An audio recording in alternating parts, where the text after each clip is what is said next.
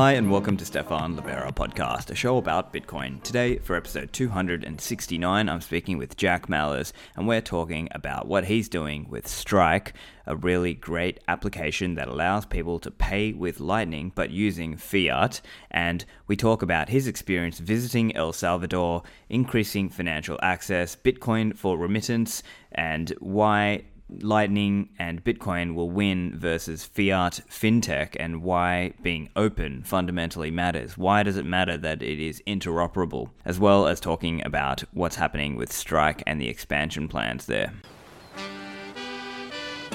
Greetings, Stefan Livera fans. This is Dread here, and I have some big news to share.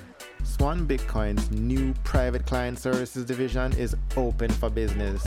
So last August, MicroStrategy CEO Michael Saylor kicked off the trend of companies buying Bitcoin for their balance sheets. A flood of high-profile investors and companies have joined him.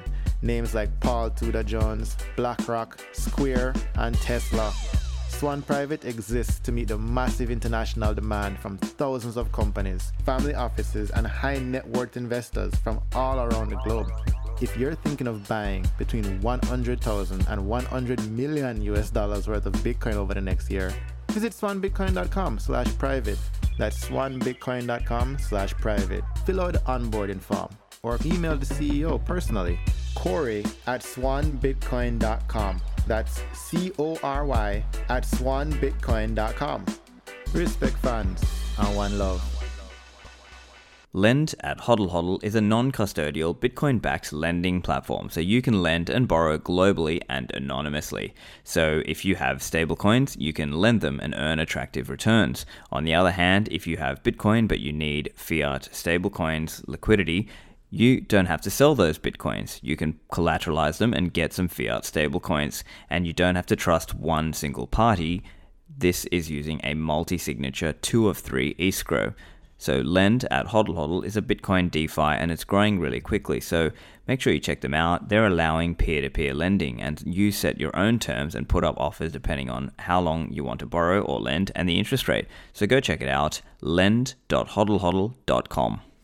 Compass Mining is an online marketplace, making it easier for everyone to mine Bitcoin. So if you've been thinking about contributing to the Bitcoin network's security, you can sign up with Compass, you can buy your own ASIC, and they have already sorted out secure hosting at great facilities around the world. So for years, we've heard mining's only profitable if you're investing tons of money, but now with Compass, you can tap into the economies of scale there and access reasonably priced hardware and cheap industrial power rates rather than mining at home.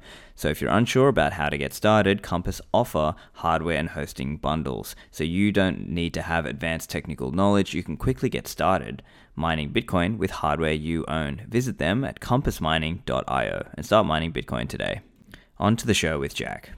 Jack, welcome back to the show. It's great to chat with you. It's been a while since we spoke, hey? Yeah, Stefan, thank you for having me. Big fan of the show, of course. Congratulations on all the success since I've been on the show. I'm a rapid and avid listener, and I'm pumped, man. I'm pumped. Good to see you, buddy. Yeah, dude, you've been really busy. So we've got to get into what you've been doing lately. I know you were down in El Salvador, so maybe we should start there. Tell us a little bit about your trip there. Yeah. Okay. One of the big initiatives that we're most excited about at Strike is our ability to deliver financial tools to emerging and developing markets. We think that Bitcoin as a monetary network is the most inclusive, accessible monetary network of all time. We view that as just an imperial fact. And so El Salvador, as our first non-US market, was very purposeful. And it was a market that is dollarized. They're exposed to the asset inflation that's developing here in the United States, although they're not getting any stimulus checks, right? Yeah. They don't have the financial access to buy a lot of the stocks and bonds. They're just swimming a bit naked. When the U.S. raises rates, they're in a lot of trouble. They're the 6th ranked inbound remittance destination from the United States, over 20% of their GDP, well over 20%, now bordering 25%. The country's GDP is inbound remittance. And so we view it as an awesome place that has already taken a keen interest in Bitcoin to explore how we can use Bitcoin the asset and Bitcoin the network to just improve the quality of life and financial access and inclusivity in the country, and then hopefully learn a lot and be able to replicate that to about 2.5 to 4.5 billion people that lack the financial access that maybe you and I grew up with. And so from a super high level, that was the initiative, and it was a blast, a ton of fun, something I'll never forget, and I'm more than happy to talk about. Yeah, man, that's really cool. I mean, so you're saying sixth inbound in terms of so essentially the point is there's like a big diaspora, right? So I guess there's a lot of people overseas who are sending money home to their family, let's say back home. And, this is where they're, currently using some more fiat kind of processing ways of doing that. And you're looking at ways to actually go, hey, we can use Bitcoin and Lightning here. That's what you're seeing, right? Yeah. So you're talking about a country that the flight from Miami to El Salvador is 2 hours. El Salvador is closer to Miami than New York. And so you're talking about a country that really borders the United States. They're dollarized. They've been dollarized since, I believe, 2003. And so you have a lot of family that migrates to the United States and sends money back home. The best way I like to describe it is comparing what Robinhood did for retail brokerage. And give me a sec. This may turn into a rant, but I think it's really important. In the early days of Robinhood, the concept of commission-free trading wasn't very appealing because they were talking to really rich investors that are trading $500,000 or $5 million at a time. And they're like, if you're saving us 1 to 2% on that, brokerage fee, we don't really care because we're trading millions of dollars. That's not very appealing. But the point of Robinhood is there are actually people that want to trade $10 lots or $15 lots. And because the fixed costs associated with traditional financial brokers, there's no such thing as trading $10 at a time because the minimum fee is like $30, right? And so what Robinhood ended up doing is authoring a new financial market, which allowed retail investors to invest any size commission free. And that was the novel concept that a lot of early bigger investors totally whiffed on, is that there was a market that wanted to exist but couldn't because of the fixed costs associated. And so we like to think of the remittance market to and from El Salvador the same way, is that these are people that are remitting $100 a week, $20 a week. And because of the fixed costs associated with the SWIFT network and with the fiat legacy system, you're talking about fees that are upwards of 35, 40, 45, 50%. And so the town I was living in, these people bus about 6 hours to the local Western Union. They wait in about a 4-hour line. It's a full day's worth of chores to pick up your remittance money. And on a $100 remittance payment, they ended up collecting around like $50, $60. And so that is a terrible experience. It's not a way to live. And when you learn that it's a lot of these families' working capital and income, you realize like, oh my goodness, this surely is a problem that we can solve. And why can we solve it now? It's because we have an open monetary network that can achieve cash finality, financial clearance. It's global, it's 24/7. There is no middleman, and there is no fixed associated cost to execute and achieve final clearance. And so we can physically escrow real value in real time from the United States to El Salvador at virtually no cost and instantly. And so then it's about learning in the environment there and crafting and building an amazing user experience to allow for them to switch over remittance. And so that was the initial use case that we really wanted to learn more about. And on my trip, there's a plethora of ways now that we plan on being helpful to El Salvador. But that's kind of the introductory mental model that I came into the country with, if that makes any sense. Yeah, that's cool. And so obviously I'm a Bitcoin and Lightning promoter myself, right? But when I talk to people, sometimes they'll say things like, well, why don't you just use TransferWise? Or why don't you just use one of these, maybe they could come back to us and say, well, hang on, you guys are big on Bitcoin and Lightning, but why don't we just have more fintech or some fin UI maybe, and some of these companies, why don't we just have more competition there? And then that's how people can just get those fees down from 40%, down to more reasonable levels. Why can't we just do that? It's because you have to zoom out a little bit and understand why Lightning is such a monumental advancement for money as a technology. It's because Bitcoin itself is physical value. It's a bearer instrument that's natively digital. We've never had that before. And so firstly, there's no sense of credit within the Bitcoin or Lightning network. There's no sense of balance sheet float. It's that a transaction actually completes the full vertical length of initiation to finality in 1 second. And it's usually effectively free when compared to other monetary networks. And so when you have that insight, yes, can we use something like TransferWise at a relatively small scale? Sure. But at a tremendous scale, you take on a lot of balance sheet bloat and float, credit risk, counterparty risk, where now you have a monetary network that can move and escrow physical value anywhere in the world 24/7, 365, and carries the liquidity profile in any currency that you can just get in and out of it. It's now well over $1 trillion asset and carries the necessary volumes that other commodities require for sufficient liquidity for financial institutions to interact with. And so that is just plain innovation in money as a technology, just plain and simple. And so when you think about our offering in cross-border payments, we have no fixed associated costs. We have no counterparty risk with any financial institution that we interface with. There's no sense of credit, and our working capital is tiny. We only need working capital to make and receive Lightning payments. We don't need to post euros somewhere, post dollars in El Salvador, because as soon as the physical value of a Bitcoin gets to these places, we can interface with any financial counterparty that trades Bitcoin and then just swap it in for local currency and dispatch it to the user. And so it's tremendously scalable. It's efficient. There's no fixed costs. It's cheaper, it's faster. And then the last thing with this monetary network is it's open, which is huge.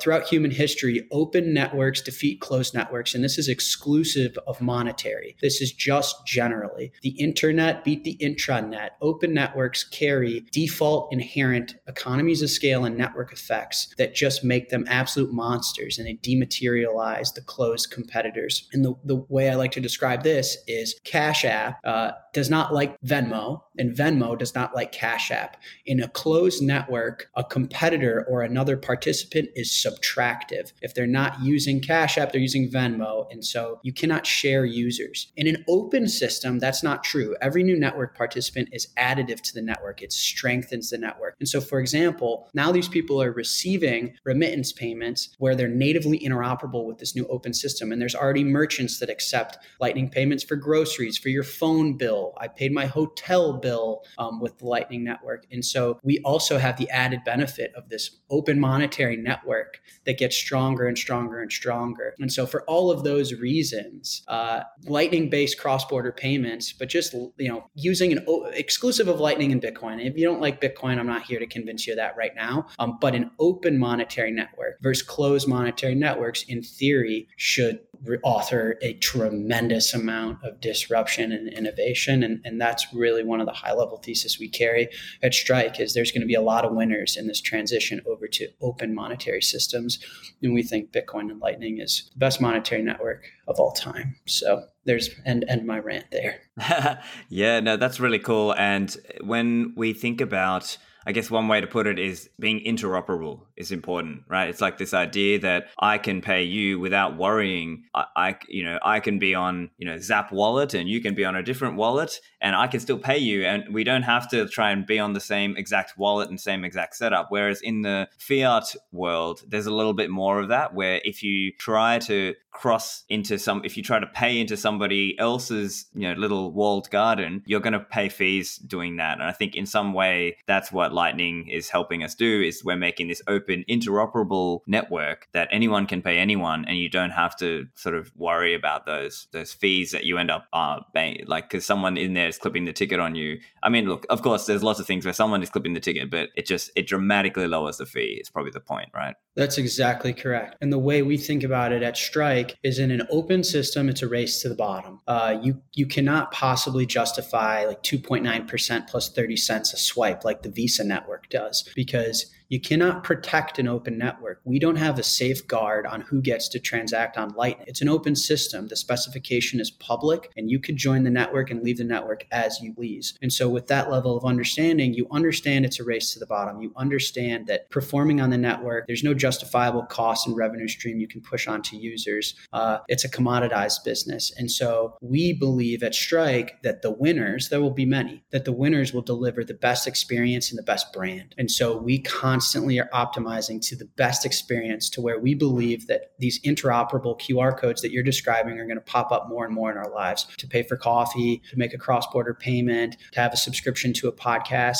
And we want Strike to be one of the many popular ways to scan it. And Strike allows you to not spend the Bitcoin that you hodl to pay it. Strike avoids taxes and accounting liabilities. Strike avoids any volatility issues. Strike abstracts all the technical stuff, and we overinvest in customer support. We're constantly optimizing for the best experience. And you're exactly correct. And we think that an open system will remove intermediaries, middlemen, unnecessary charges, and that in an open system, it's a race to the bottom that it'll cost what it costs to execute, and no one else will have a justification to charge more than that.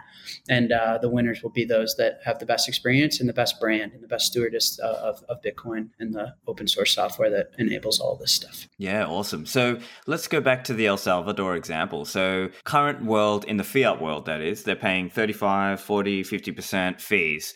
What's the opportunity and what's the experience look like when they're trying to use Strike, for example? Or I guess, can you talk a little bit about what's the current model being used? Yeah. And so we launched, I believe, like a week ago, and our numbers are explosive. We're seeing 50 to 100% day over day growth in all the important metrics. It's been tremendously fascinating. And I'm actually going back in 3 weeks because I have some unfinished business that hopefully I can talk about on the podcast at a later date. But here's the experience, is that we have a very rapidly growing user base and a large user base now here in the United States. And we use Lightning to connect independent financial institutions, regulatory parties, and such. And so we have a certain entity that is domiciled outside the U.S. And we have certain counterparties, trading institutions, regulatory and compliance institutions that we interface with for non-U.S. customers. And we're able to, if someone in the United States wants to send $100 to El Salvador, what we're doing today is we're debiting the $100 from their U.S. checking account. So Strike, you link a U.S. checking account, and you can make any Bitcoin and Lightning payment with your dollars, which is a mind-bending experience. And how that happens is we debit the dollars from your checking account. We live convert it programmatically into Bitcoin on the Lightning Network. We send the Bitcoin over the Lightning Network to another financial institution, to an entity we own elsewhere, to another bank, to another service. And that physical settlement between us and the United States and the non-US entities that are the counterpart to El Salvador users happens instantly and at no cost. And then right now we're converting that back into a stable coin for them. Although we just established some relationships with some local banking partners in El Salvador, and we'll be able to convert, and we can convert to euros, British pounds, Australian dollars. And for El Salvador, they are now holding this USDT stable coin, which is the synthetic digital dollar for them. The reason that this is so cool is you would think, well, that's kind of unfortunate. Once they get the dollars, that they're effectively US dollars, like it's volatility and it's backed by dollars and such, but they're not spendable over the Visa network. How do you go grocery shopping and such? What's amazing is there's already all these ATMs all over the country. There's all these off and on ramp manual services of people buying and selling Bitcoin and like local meetups and such. And there's already over 25 merchants in the town I was staying at that accept for groceries, living, bill payments. And so people are actually receiving their remittance and able to cash out into local currency or able to just spend it and live off of them.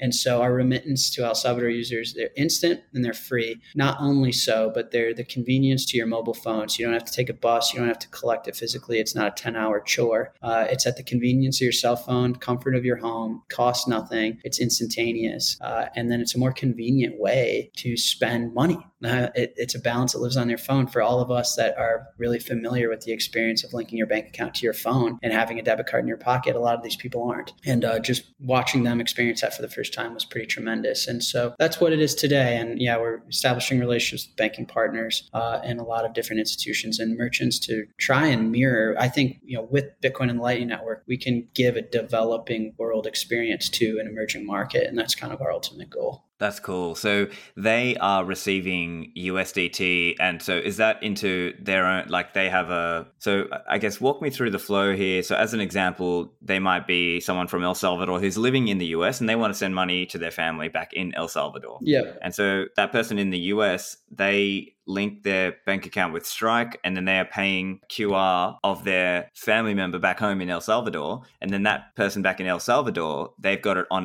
the Strike app also, or are they taking it to another wallet app, or how are they then paying? Could be either or. They like a lot of people now have Strike, but if you have another Lightning wallet that you want, obviously we're natively interoperable with it, right? We're all built on the same open standard. But yeah, we work with a partner. To be clear, we have no interest in having anything to do with fucking Tether at all. We don't run Ethereum nodes, so we outsource that. At the end of the day, we're trying to solve a problem here, and I would love to integrate with Blockstream and Liquid and do some more innovative things there. But I'm only one guy, and only so much at a time. So we outsource that relationship. So our interfacing and swapping into USDT is with a partner of ours. And so that's what happens. They custody on behalf of the user. But yeah, that's how it works. It's actually deathly simple. And it's really cool because the integration is public, the specifications on GitHub, right? But that's how it works. Nice. Yeah. And then so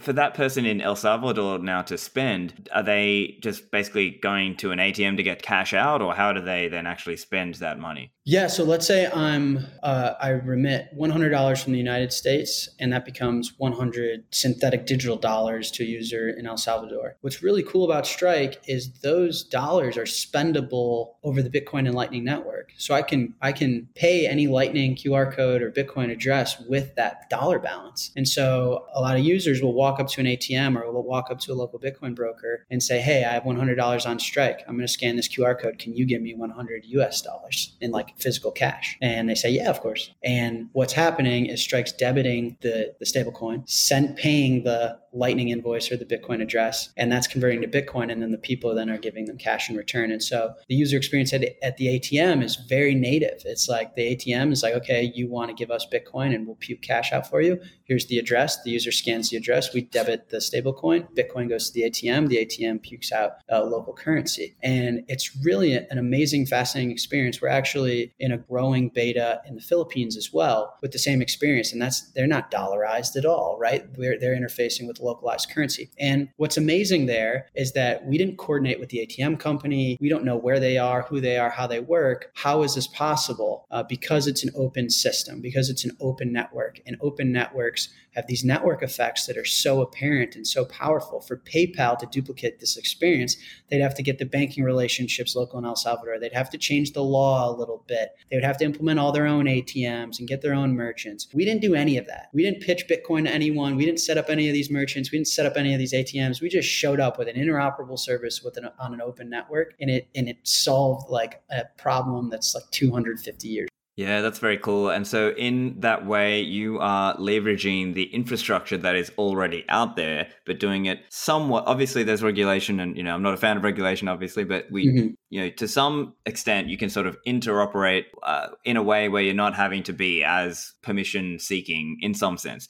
So I guess in some sense, you are relying on there being, let's say, Bitcoin ATMs in that local country, and perhaps local Bitcoin traders who are doing, cash for sats ways for the local people in that country to be able to then actually, because unless they can spend Bitcoin natively, they will need to get the local cash. And that's where they're relying on these points, right? Yeah. And so our experience in El Salvador is so powerful because we saw a massive uptick in downloads, massive uptick in user volume, and just general signups and interest. We were all over the media locally there. And then all of a sudden we got contacted by banks. We found an issuing partner that was willing to issue Visa cards to all of our users. And all of a sudden overnight, we became potentially one of like the more powerful financial experiences in the entire country. And so that's a very awesome case study of what we plan to replicate all over the place. But one interesting insight quickly is you'd be surprised. There are on and off ramps everywhere in the world for Bitcoin. And we didn't do any work for that. That's just part of the network effect where we're built on top of a system in an asset class that's growing in popularity, growing in its ability to impact and change lives and improve the quality of people's life. It's the best savings technology of all time. And it's the best monetary network of all time. And we benefit greatly from all the work that's continuously poured on day in and day out from others. If you think that we're built on the Bitcoin network and PayPal's built on the PayPal network, we technically have more people working on our network than any other monetary network in the world, and it's not particularly close. So Strike gets materially better every single day, and we don't have to do anything. If I told everyone at Strike to take the rest of the year off, Strike would be a much better product by the end of the year than it is today. PayPal can't say that. Square can't say that. Visa can't say that. And so that's just the inherent network effect, is we can pretty much launch in any country and know that there's local liquidity and local interoperability because the Bitcoin network has reached that level of scale, which is just, it's fascinating. Yeah, it's really fascinating when you think of all those people out there developing in Bitcoin and Lightning. Let's say some Lightning protocol developer is doing some advancements on the Lightning network, and then that shows up later in, improvements in the way we route our transactions or the way we use Lightning wallets. It just improves the experience for everybody, and you're just kind of plugging into that network, right? Absolutely. One of the fun examples is Bitrefill.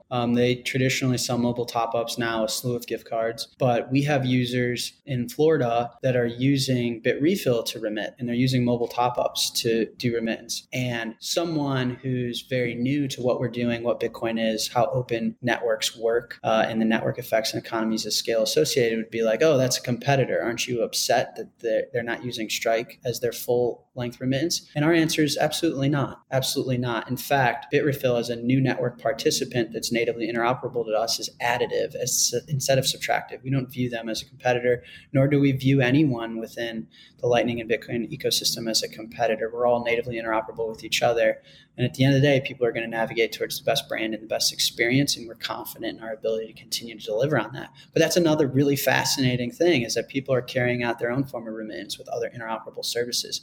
We don't have an MSA with Bitrefill. I didn't ask them permission. We didn't spec out our own interoperability within our internal database or anything. Just works out of the box. It's crazy. Yeah, that's really cool. And so what was the experience like when you were down there in terms of people there learning about Bitcoin? Because obviously there's a lot here to learn, but I guess you can chunk it down and put it into an app and make it some parts of the experience a bit easier so that people can use Bitcoin without necessarily, knowing the technical details of how the channel open and close and all that stuff works. Yeah. There's a few things that are very apparent. One, people understand deeply how valuable Bitcoin is as an asset and as a savings technology. And no one's incentivized to spend it, right? Nobody wants to get rid of their Bitcoin, their UTXOs, their sats.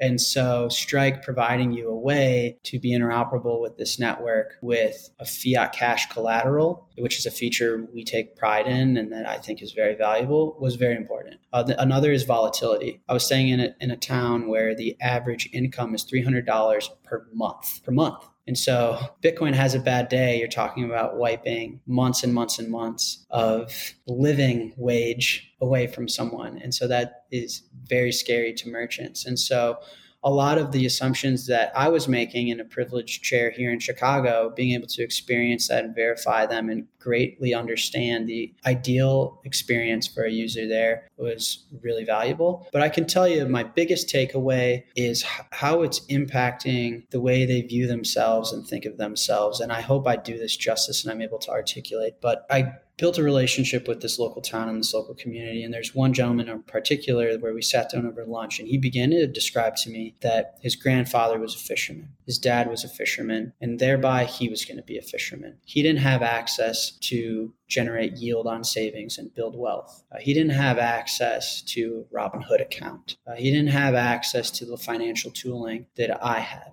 And he didn't view himself similarly to someone like me. And he viewed himself as nothing more or less than a fisherman until Bitcoin. All of a sudden, when Bitcoin rallies 10%, Michael Saylor makes money, and so does he. When Bitcoin goes 100% year over year average yield and hodlers rejoice, so does he. The QR codes that I scan here in Chicago with Strike, he's interoperable and can scan the same ones. The instant cash finality benefits of the Lightning Network, he benefits from as well. And it was the inherent financial inclusivity, how accessible this monetary system really is to giving people a chance to build wealth and protect purchasing power, protect wealth, and protect themselves against nation state inflation, asset inflation, and a lot of the nonsense that is authored by the fiat world. But then also the financial inclusivity where these people are now natively interoperable with the United States and with Europe and with a lot of budding services that they've never had access to before. And it was just the way that they thought about themselves and the way they valued themselves and the way they now value their country. They feel included, and it's a new sense of hope. And so this person in particular had been hodling Bitcoin for the last few years and now started their own business. And that just small snapshot was such a powerful concept. And it's one thing for me to sit in Chicago in this like very privileged position that I'm now learning how privileged I was growing up, and some of the, having access to Venmo and PayPal and Cash App is something that I took for granted. And it's one thing to, read online how open systems are important and how open protocols and open monetary networks like Lightning are going to be really valuable, and how Bitcoin as a savings technology that's accessible to people in El Salvador and people in London and New York is really cool. It's another, though, to have feet on the ground and shake that guy's hand and look at the emotion in his eyes when he's like, now I'm a business owner and before I was a fisherman. And that's just a mindset that Bitcoin enabled, and the financial access that it's provided is something that's going to end up changing my country, my community, my family. And that to me was like, it was a perspective that I gathered from YouTube videos and reading Wikipedia, and it's just an entirely different thing experiencing it. So that was the biggest takeaway for me. Back to the show in a moment. CoinKite.com are the creators of my favorite Bitcoin hardware wallet, the Coldcard. This is a device specially designed to do Bitcoin transactions. It can hold your private keys and it can sign your transactions. You can use it in an air-gapped way, meaning you ferry the transactions or the master public key over with the micro SD card. And you can use this with wallets like Spectre or Sparrow or Electrum or Blue Wallet. Coldcard offers really great security at a relatively low price point, and you can use it in a single signature setup or as part of a multi-signature quorum. One feature I really like is being able to verify my receive address on the internal address explorer of the device. So make sure you go and get yours at coinkite.com. Use the code Livera for a discount. Unchained Capital are building Bitcoin native financial services on a foundation of multi-signature. So if you have left your coins on the exchange, or maybe you're sitting on a phone wallet or a single signature hardware wallet and you're looking to upgrade to multi-signature, Unchained can help you here. They offer a Vault Concierge service, so they will ship you 2 hardware wallets, they'll do calls with you, they'll help you set that up and deposit $1,000 of Bitcoin in your new vault. You can get $50 off by using the code Livera. Unchained Capital offer this both for individuals or for businesses, and they also offer business accounts as well. So make sure you check them out. Go to the website unchained.com. CipherSafe.io are producing the Cypher Wheel product. So if you have a Bitcoin hardware wallet or a BIP39 seed, those 24 words, don't just use that piece of paper. Make sure you get a metal product to back that up. This helps protect against fire, water, rust, pets, and it can just give you that peace of mind in helping you know that you can recover. So the Cypher Wheel comes in a wheel shape and you slide in the tiles, 4 for each word, and in this way you can make sure you or your loved ones have access to your Bitcoins if an accident should occur. Go and order yours at CipherSafe.io. Use the code Livera. Back to the show. Yeah, that's cool. And so how was the level of learning about Bitcoin? Like, were most people able to, like, savvy with Bitcoin? Most of them had a Bitcoin wallet, or, what was the feeling like there? All the above. We actually now employ 2 people in El Salvador. And I tell you why. Obviously, we want a local presence. Obviously, their local expertise is very valuable to us. But the other is these people are overqualified to work at Bitcoin companies. They understand what Lightning is, how to scan QR codes. They have all the wallets downloaded. They've been hodling for years. They understand cold storage versus hot wallets. I mean, they really are very sophisticated Bitcoiners. And I can tell you what, they care more than anyone I've ever met. And it should be for obvious reasons. And so it's really tremendous. It's really tremendous. And it should not be underestimated, the impact that Bitcoin can have on the developing world and emerging markets, just how empowered and driven these people are in using Bitcoin to improve the quality of their lives. And they're equally as incentivized to help others because of the impact Bitcoin's had on them. And it's amazing. They're as fluent as anyone I've met, and so much so that we employed them. So I'm not just talking out of my ass here. I mean, I pay these people to be Bitcoiners now. And so they're that good. That's awesome, man. So in terms of the interactions, and like I know at the Bitcoin Beach Town, there is there's actually more of a drive towards natively transacting just directly in the Lightning Network. And so, is that something you're seeing more and more merchants there in the town who are fully going full Lightning and not even doing like as much of the fiat? Or I mean, in the sense that they are there are people who might be earning in Sats and then buying things for Sats. You're seeing people like that. Yeah, absolutely. And here's the thing, in an open system, people are going to be able to elect their user experience. Like if you can imagine walking into a Starbucks soon and there's this natively interoperable open standard QR code, people can pay that with Coinbase, people could pay that with Strike, people could pay that from the command line, people could build their own wallet that has their own privacy features and remain interoperable on their own terms. And so of course, there's people that want to earn and spend sats, and they believe in a circular economy. They don't really believe in hodling as much as supporting like using Bitcoin as their unit of account and their transactional currency. There's a lot of people that don't. There's a lot of people that think Bitcoin has a lot of upside left and it's protective of their purchasing power and an ability to grow their savings. And they only interface with the open monetary network that is Bitcoin and Lightning with Strike. And so there's a mix of it all, which I think is foreshadowing to the future world we'll live in, where the power is within the individual, the power is within the consumer. You can remain interoperable with a monetary system on your own terms. You can elect your own privacy tools, your own UI, your own color set, your own project. And that's why at Strike, we are constantly optimizing for the best experience. And we think we can help deliver an experience that a lot of people will elect to use to remain interoperable, but we don't think it'll be the only one, and we don't encourage ourselves to be one either. So it was really fascinating. Some people like Wallet of Satoshi, some people like a Bitcoin Beach wallet that they developed locally, and a lot of people like Strike, but they all talk to each other, and there's no wrong answer there. So, one of the really cool stats, I'm out here live pulling up our internal dashboard. I think of all of the transactions that Strike users have made since our launch, which has been a lot, only 3 have been on chain. To give you context, we're like already in thousands of users and like tons of money transferred. And this market is the only market that is that sophisticated and interoperable with Lightning. That is not the case in the United States. In the United States, we see an absolutely massive amount of on-chain volume. And in this market, they're already like predominantly Lightning and on-chain transactions, unless justifiably so, is kind of like a foreign citizen. It doesn't make a ton of sense, which is awesome. I couldn't believe it.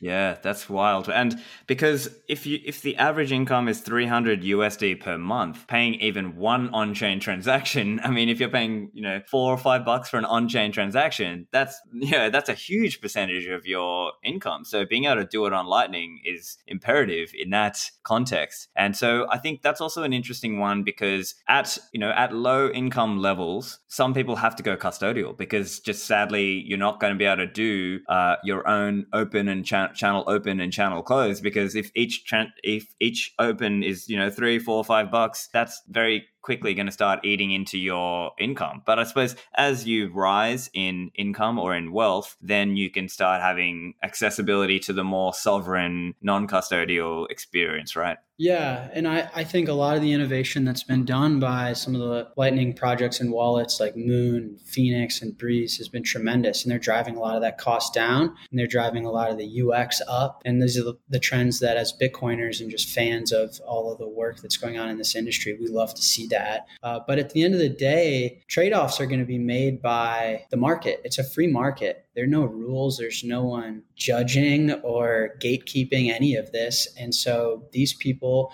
are going to understand the associated costs and risks and make these decisions themselves. And there are people there that use non-custodial wallets, but you're very accurate that the majority are using some form of custodial or semi-custodial service. And when they do want to take an outsized portion and put it into savings, they do understand what cold storage is, and it works for them. And I think all of our hopes is that the non-custodial, more sovereign experience will be justifiable both economically and from a user experience standpoint at some point in the future. But like I said before, in an open system, I'm a Moon user and a Strike user, and I think both of them make sense for me depending on the use case and what I'm doing. And so I think people will have the luxury of choice, which is not typical. That doesn't exist in the world before Bitcoin. Yeah. And as over time, as number goes up, as people start saving, they can potentially have, maybe even if they're custodial in a Lightning context, just for spending day-to-day spending money, but then they could periodically flush that out into hardware wallet or some kind of non-custodial Bitcoin on-chain, even a phone wallet, right? And so you're custodial, but only for a small percentage of your overall stack, if you will. 100%. Absolutely. Yeah, absolutely. And you're already seeing that locally in El Salvador. And I think you're already seeing that broadly through the Bitcoin community. You've got a lot of people on Cash App that buy Bitcoin and hold some there. They use a lot or they store majority of their savings and their holdings in cold storage. They have Strike to be able to allow their checking account to be interoperable with this new monetary network. And they enjoy Breeze and stream sats to you. And it's totally justifiable to have all four. And there's a chance you use all four in a given day or a given hour. And so, yeah. Yeah. And it also, I mean, you were touching on this as well, because there's different schools of thought or different philosophies, right? There are some people who are literally all in Bitcoin, have zero fiat, only earn Bitcoin and only spend Bitcoin. And then there are other strategies where, let's say you're doing more like maybe like a Michael Saylor style, you have some Bitcoin, but you borrow against those coins to get some fiat, and then you use fiat rails to just pay fiat. And then that's another strategy. And then maybe some other people might do a strategy where they have mostly Bitcoin, but they have like some fiat buffer, right? Just to kind of do the fiat stuff that they can't, they don't want to do with Bitcoin.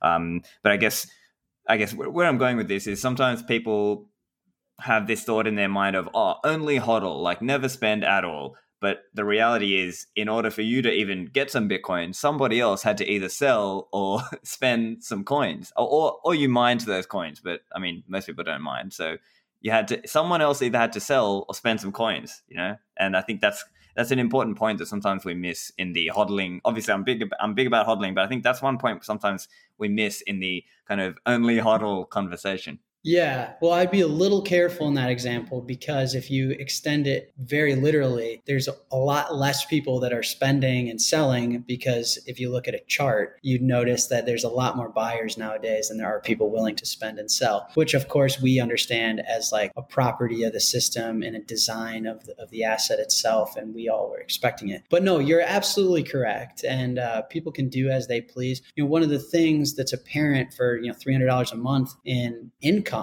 is it's economically irresponsible to have 100% of your working capital in an asset class that's gone down 80% 3 times in its lifetime. You just don't want to expose your family to not being able to live.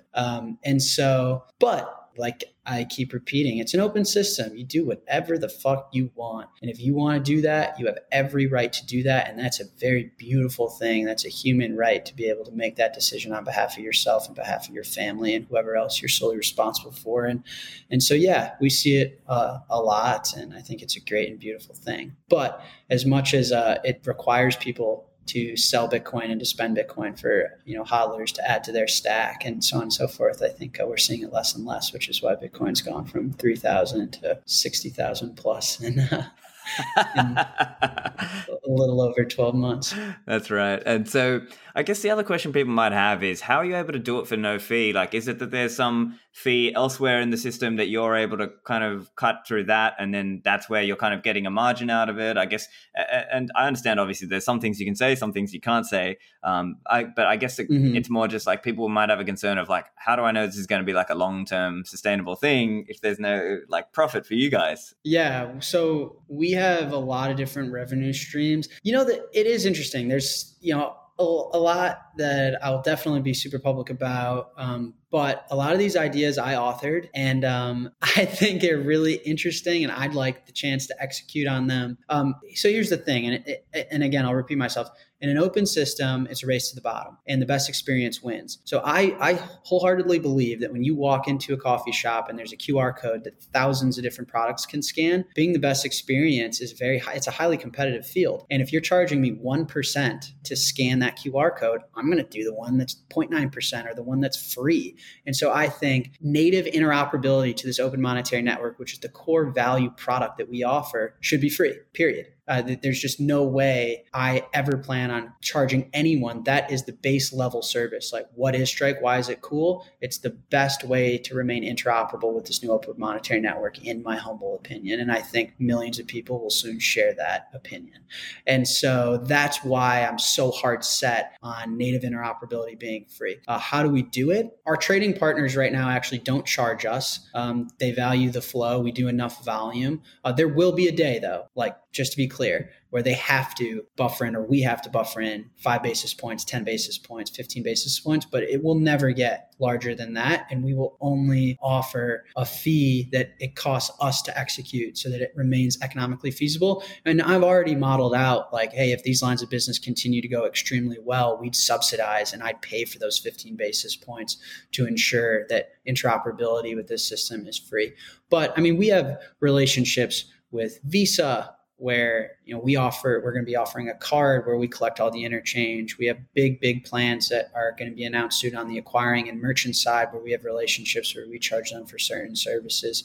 We have a lot of different plans, but I think what's really unique about this is it's the first time we've had an open monetary network. And in traditional monetary networks, you charge by blasting acquirers and merchants with interchange. And Visa makes all their money by just robbing merchants 2.9% plus 30 cents, or they charge Cash App and Venmo to be interoperable with the Visa Direct network.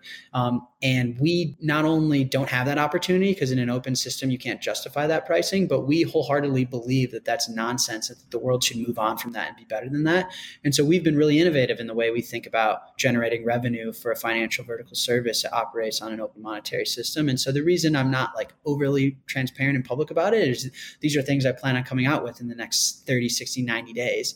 And I think it'll be interesting. I think it'll be fun. But no, I mean, everyone knows we're venture capital backed, that we've got our start from initial funding, and we're able to offer and grow the team and build these services because of that. We're not cash flow positive right now. But also you can look in our terms. We don't sell user information. I never in a million years would do that, but you can see that I'm legally binded to those words because it's in our terms of service. You can look at the quotes that we stream users. They are market rate. We don't charge anything. And I will be the utmost transparent once we roll out some of these services and products and how I see the company being profitable and sustainable for the next 100 years. Awesome. Yeah, that sounds, well, I'm looking forward to seeing that. And I think probably the other big question people have is regulatory burdens. Right now, I'm libertarian, I'm anti-regulation, but we still live in this world, and there's all this, KYC, AML, sanctions laws, blah, blah, blah, money service license, whatever, MSB, licensing, money transmission, whatever laws. There's thousands of them. So how are you thinking about that stuff? Do you think that makes it more difficult to provide this kind of service just because of all the AML, KYC, know your customer requirements and things? Yes. I personally am not a fan of existing legal frameworks and regulations. I think it's not scalable either to deliver a global product to have to comply with the various jurisdictions and independent opinions on different jurisdictions on what Bitcoin is, how it should be taxed, how it should be treated, different licensing structures, and so on and so forth. I also, though, think it's not only on behalf of the company, but on the better half of humanity that we go through the process of understanding. And you have to understand that in acquiring these licenses and establishing relationships with institutions in places like El Salvador, what happens behind the scenes is a tremendous amount of education. And we're actually taking progressive steps forward in allowing people to understand what is Lightning, what is an HTLC, what is Bitcoin, how should it be treated, how are people thinking about it. And we're making progressive steps forward. You have to start somewhere. And, we don't, as a company, hold the opinion that because we are in general disagreements of the existing frameworks and how policymakers and lawmakers think about Bitcoin, that we just shouldn't innovate financially and do our best to move humanity forward. In fact, we overinvest in legal. I think one of the principles we hold internally as a team is that, great feature can do one thing, a great team can do anything. And so we overinvest in our engineering team, in our product team, and in our legal team, and to enable them to deliver the best experience ever. And yeah, it sucks. It's really shitty. We also view it, though, as an opportunity to educate and hopefully push the world forward in forward-thinking progressive laws, especially in emerging markets that have an opportunity to be a little bit more nimble and forward-thinking, where the United United States is not really in an incentivized position to be changing laws and like making Bitcoin legal tender or anything. Like potentially in other places of the world, that's not so much the case. And so just a lot of education and doing what we can to deliver a financial service that we believe in. Yeah. Honestly, it is what it is. Yeah, and so I guess the current level of KYC with the app is that it does, obviously there is KYC involved with the app. And I guess once you kind of go beyond certain thresholds, you're going to have to go ask for more info and do all of those typical things. But so long as, people are comfortable with that, then they are able to use Bitcoin in a very tax efficient way because they're not having to spend their own coins, they're spending somebody else's coins. So I think that's probably the trade-off there for listeners to think about, and probably for many people that makes sense. Yeah, and we don't I don't want to brand us as some like cypherpunk privacy-oriented service. I think there are a lot of privacy benefits compared to other custodial services. I think that as a company, as an individual, I'm more cypherpunk than other CEOs of exchanges and such. But with all that being said, it's a KYC service. We're highly regulated. We also we don't think of ourselves as bigger as like having non-custodial Strike someday as well, and having a version of Strike where Bitcoin is held on the phone and that we can greatly lessen the KYC or general relationship we have with a user from a compliance standpoint. We're very open towards optimizing and working towards the best financial experience possible. And that's just what we do, period. It's what we wake up and try and achieve every single day. And so, yeah, right now we think that the service is very valuable. It does require KYC ML. We hope to lessen it over time. We hope to do a lot of innovative things. But it's just like another exchange, unfortunately, right now, but with some pretty interesting value propositions. Yeah, for sure. When Australia? We actually have a few users testing in Australia. The way we think about it, I've been pretty transparent online. Our next major fiat currency will be the euro, and then like very tightly followed by or in conjunction with the British pound. And then Australia is right up there. Australia, Canada is up there as well. And so we have seen a lot of success within the company, our growth, ability to grow the team. And I think we will have a lot of major fiat currency support within the next quarter or two. And that's the dead honest, transparent answer. I hate giving dates because the real answer is I have no fucking idea. And I don't want holding me accountable for that. My relationship with this community, I've been in Bitcoin for almost a decade now, 8-9 years. And I'm an honest guy, very transparent, organic, authentic dude. And I'm not going to try and salesman anybody or give a date that I don't wholeheartedly believe in. So that's the honest answer is we're actively testing, actively working on it. And the euro will come first, that's for sure. But AUD is something that we are very focused on and intend to deliver as soon as possible. Yeah. And I think one other interesting thing with Strike just generally is part of Bitcoin's adoption story is going to be people teaching other people to write Bitcoin. And the way it often is, or at least historically, has been like, oh, do you want some Bitcoin? I'll sell you some. But now it's the other way around. If you're a merchant, you can tell your customer, hey, I want you to pay me with Bitcoin. And then if Strike provides an easy enough way for the total newbie like customer to then learn and then say, oh yeah, I want to buy this thing off you and I just have to download this app and pay you with that, then that's like another whole way to start doing almost merchant adoption the right way, not the 2013-14 way, hey? We've seen this a lot. There's a really famed burger shop in California run by Bitcoiners. They have a BTC Pay server and they tell everyone to download Strike. And if you pay with Strike, they'll give you a little discount or a reward or a large soda or something. And what they're doing is they're taking the Bitcoins that Strike is sending and they're hodling them. But the consumer is like, oh, this is just a different version of Venmo. This is cool. I just link my checking account, scan the QR code, and my burger's half off. Wow, that's great. And so we're already starting to see that, which is awesome. And we've been taking a lot of input from users. And again, we want to deliver the best experience. So we're launching a product that allows you to get paid in Bitcoin, where Strike can act as your bank. You can line your direct deposit and paycheck up to it, and you can divide it into Bitcoin. We'll offer the ability our card is coming out, which, we're more than happy to turn on Bitcoin rewards, even entertaining the idea of offering people, a buy Bitcoin experience within the app for free, and allowing someone like a merchant to split how much of the incoming money is split into Bitcoin or dollars. So we're not against or opposed to any of that. And we're already starting to see a lot of it, which is pretty cool. Yeah, I like this idea of, it's just like how in the earlier days, people were a bit more scared about doing online commerce because, I don't want to put my credit card details online. I'm going to get stolen from. And now almost every day, people are doing online transactions. And so I think it's a similar kind of thing, because sometimes you'll see people say, oh, look, they're going to ban Bitcoin, or they're going to regulate it out of existence. And okay, yeah, they're going to regulate, but that doesn't mean they're going to regulate it out of existence. And I think services like yours allow a more mainstream level of adoption for people to start earning Bitcoin, holding Bitcoin, spending Bitcoin, such that it is essentially going to reach a point where it's just too intertwined into the all of society that you just can't shut this thing down. I believe that's already there. Maybe not into the magnitude in which people rule it as binary of being one, but I think it's already at that point. These announcements will trickle over the coming weeks or months, but there's some huge sports teams or athletes or pop stars or even sports leagues that we're working with that, they have various interests. They want to pay their players in it. They want to have their record label associated with it. Or there's even teams that are like, we want to be interoperable. We want Bitcoiners to be able to come and pay us in Bitcoin. But we, unfortunately, due to the league's rules, can't touch Bitcoin, can't hold it on our balance sheet. But because of Strike, we can remain natively interoperable with the service just from our bank account. And that's a beautiful thing.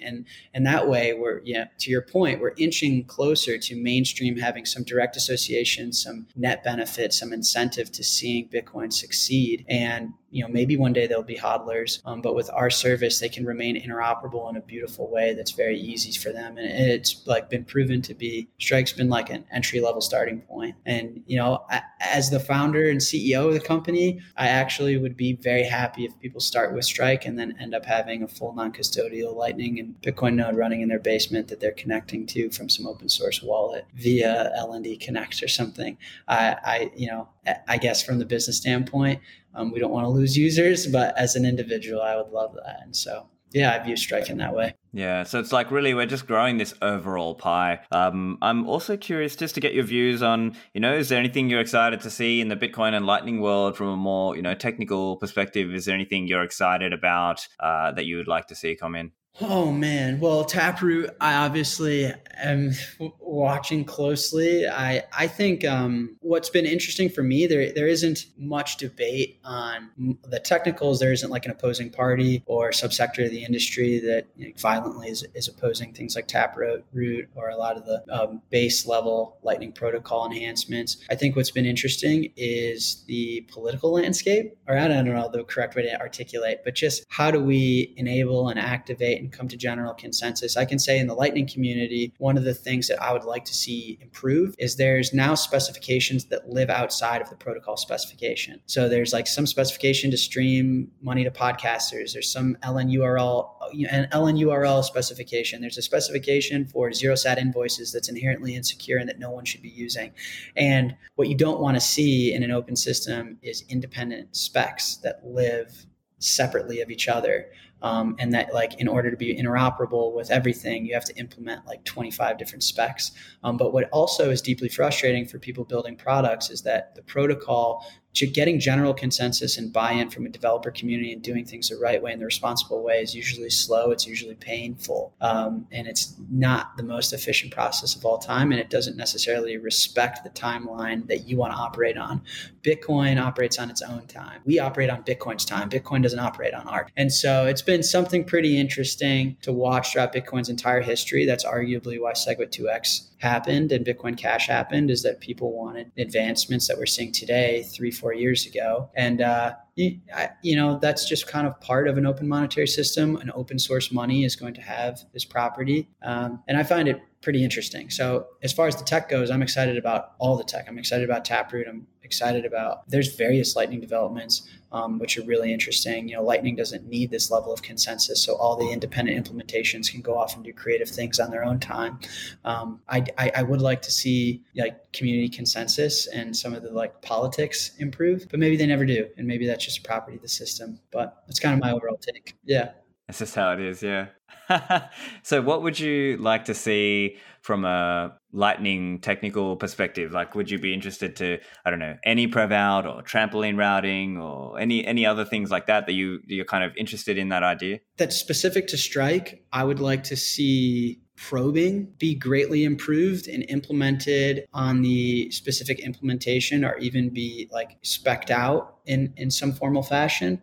Probing for us is tremendously important, and I think it's going to be even more and more important for services to know how much a financial transaction or activity is going to cost them upfront, typically. And we've been frustrated a little bit in multipath probing, for example. That is something that nobody has sat down and spec'd out and said, hey, this is the right way to do it. We've had our own approach, but then our approach leaves us with interoperability issues with Moon Wallet or with Phoenix and with Breeze, and how to probe, how to responsibly forward along HTLCs that are responsible for probing, I think is something we would like to see reach the implementation level or even the protocol level at some point. So maybe that's not the most popular answer, but for someone who's running a business that's growing very fast on top of Lightning, that's something I would love to see and wake up to tomorrow.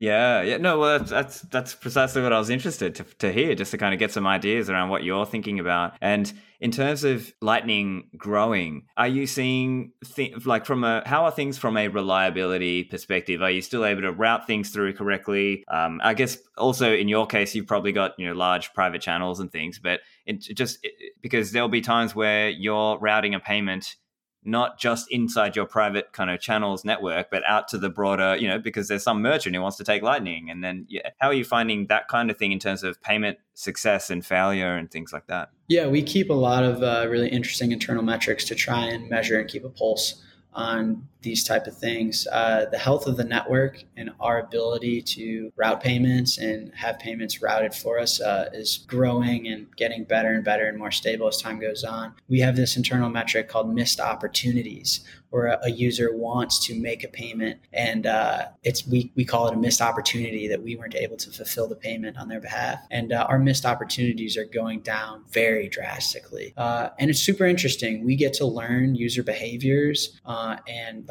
the average size payment for us, for example, is a really useful metric that informs how big our channels should be. That informs how we think about HTLCs being forwarded, HTLCs being stuck. There's a lot of data that is not accessible in the infancy of Lightning, that now we're starting to be able to understand, that informs decisions on how we implement certain features, how we think about channel management and liquidity. But all in all, I have no doubts or fears about the overall health of the network, and I think it's more than ready to scale to millions of people. And so, and the sophistication of other peers has been fantastic. You are reliant on other peers remaining healthy relationships with other peers, right? Connectivity and overall health of the network is only as good as its weakest link. Not actually, but I'm sure people can understand what I mean by that. And I think peers on the network are acting in good faith, and the network's generally healthy. So pretty pleased. Yeah, that's cool. And so in terms of, as number has gone up, that means capacity in all of our channels has risen too, right? So have you found that it's much easier to route through, $100 payments or $1,000 payments or even bigger payments on Lightning because of that? Yeah. Of course. That's just logical. But also I think that metric is deeply misleading. You've got private channels. All of these non-custodial Breeze, Phoenix, and Moon are all operate private channels. And so we've never really had an issue routing extremely large payments. But no, of course, as number goes up, capacity increases. But also, as you're well familiar with, Stefan, as number goes up, everything goes up. Interest waste goes up, participants goes up, routing performance goes up, companies that want to donate and fund developers to build things goes up. And so Bitcoin has this, very vicious, self-rewarding cycle that we're all well familiar with. And so number go up has been great for Lightning because everything's good for Bitcoin, the whole thing. That's cool, man. That's awesome. So probably a good point to close up here. Where can people find you online, and what do you kind of want to leave the listeners with, just as a final message for them? I close out usually the same way on all of my media appearances. Jack Mallers is my real name, not John, not Joe. It's Jack. If I could go back in time, maybe I'd be an Anon, but I can't. And so my name. I'm Jack Mallers on Twitter, Jack Mallers everywhere. And I love interfacing with the community. I greatly and deeply appreciate the support. I was raised on Bitcoin Twitter, got into Bitcoin, and started interfacing with the community when I was 18 years old. So I love all of the support, and I value the relationship I have with everyone and all the listeners very deeply. So you hit me up at any time. DM's wide open. I read every DM. I read every email. It's getting to a scale in which I struggle a little bit, so don't hold me too accountable. But I just appreciate the support. You can contact me, ask me any question at any time. And thanks for everything. Thanks for having me on, man. Yeah, thank you. I think you're doing a great job. I'm really excited to see what's coming next from you, and very excited about the things that you're continually building. So thanks for joining me. So what do you think of Strike? I think it's certainly very interesting in that it enables Bitcoin merchants and Bitcoiners to take payment in Bitcoin, but the payer only has to pay with fiat. So I think that's a really cool way to grow the Bitcoin adoption story. So let me know what you think about that. And also, I've got a really cool interview coming up next with Bob Murphy, who I have long been a fan of. So make sure you subscribe to the show in your podcatcher application. You can find the links at stefanlivera.com. Thanks, and I will see you in the Citadels.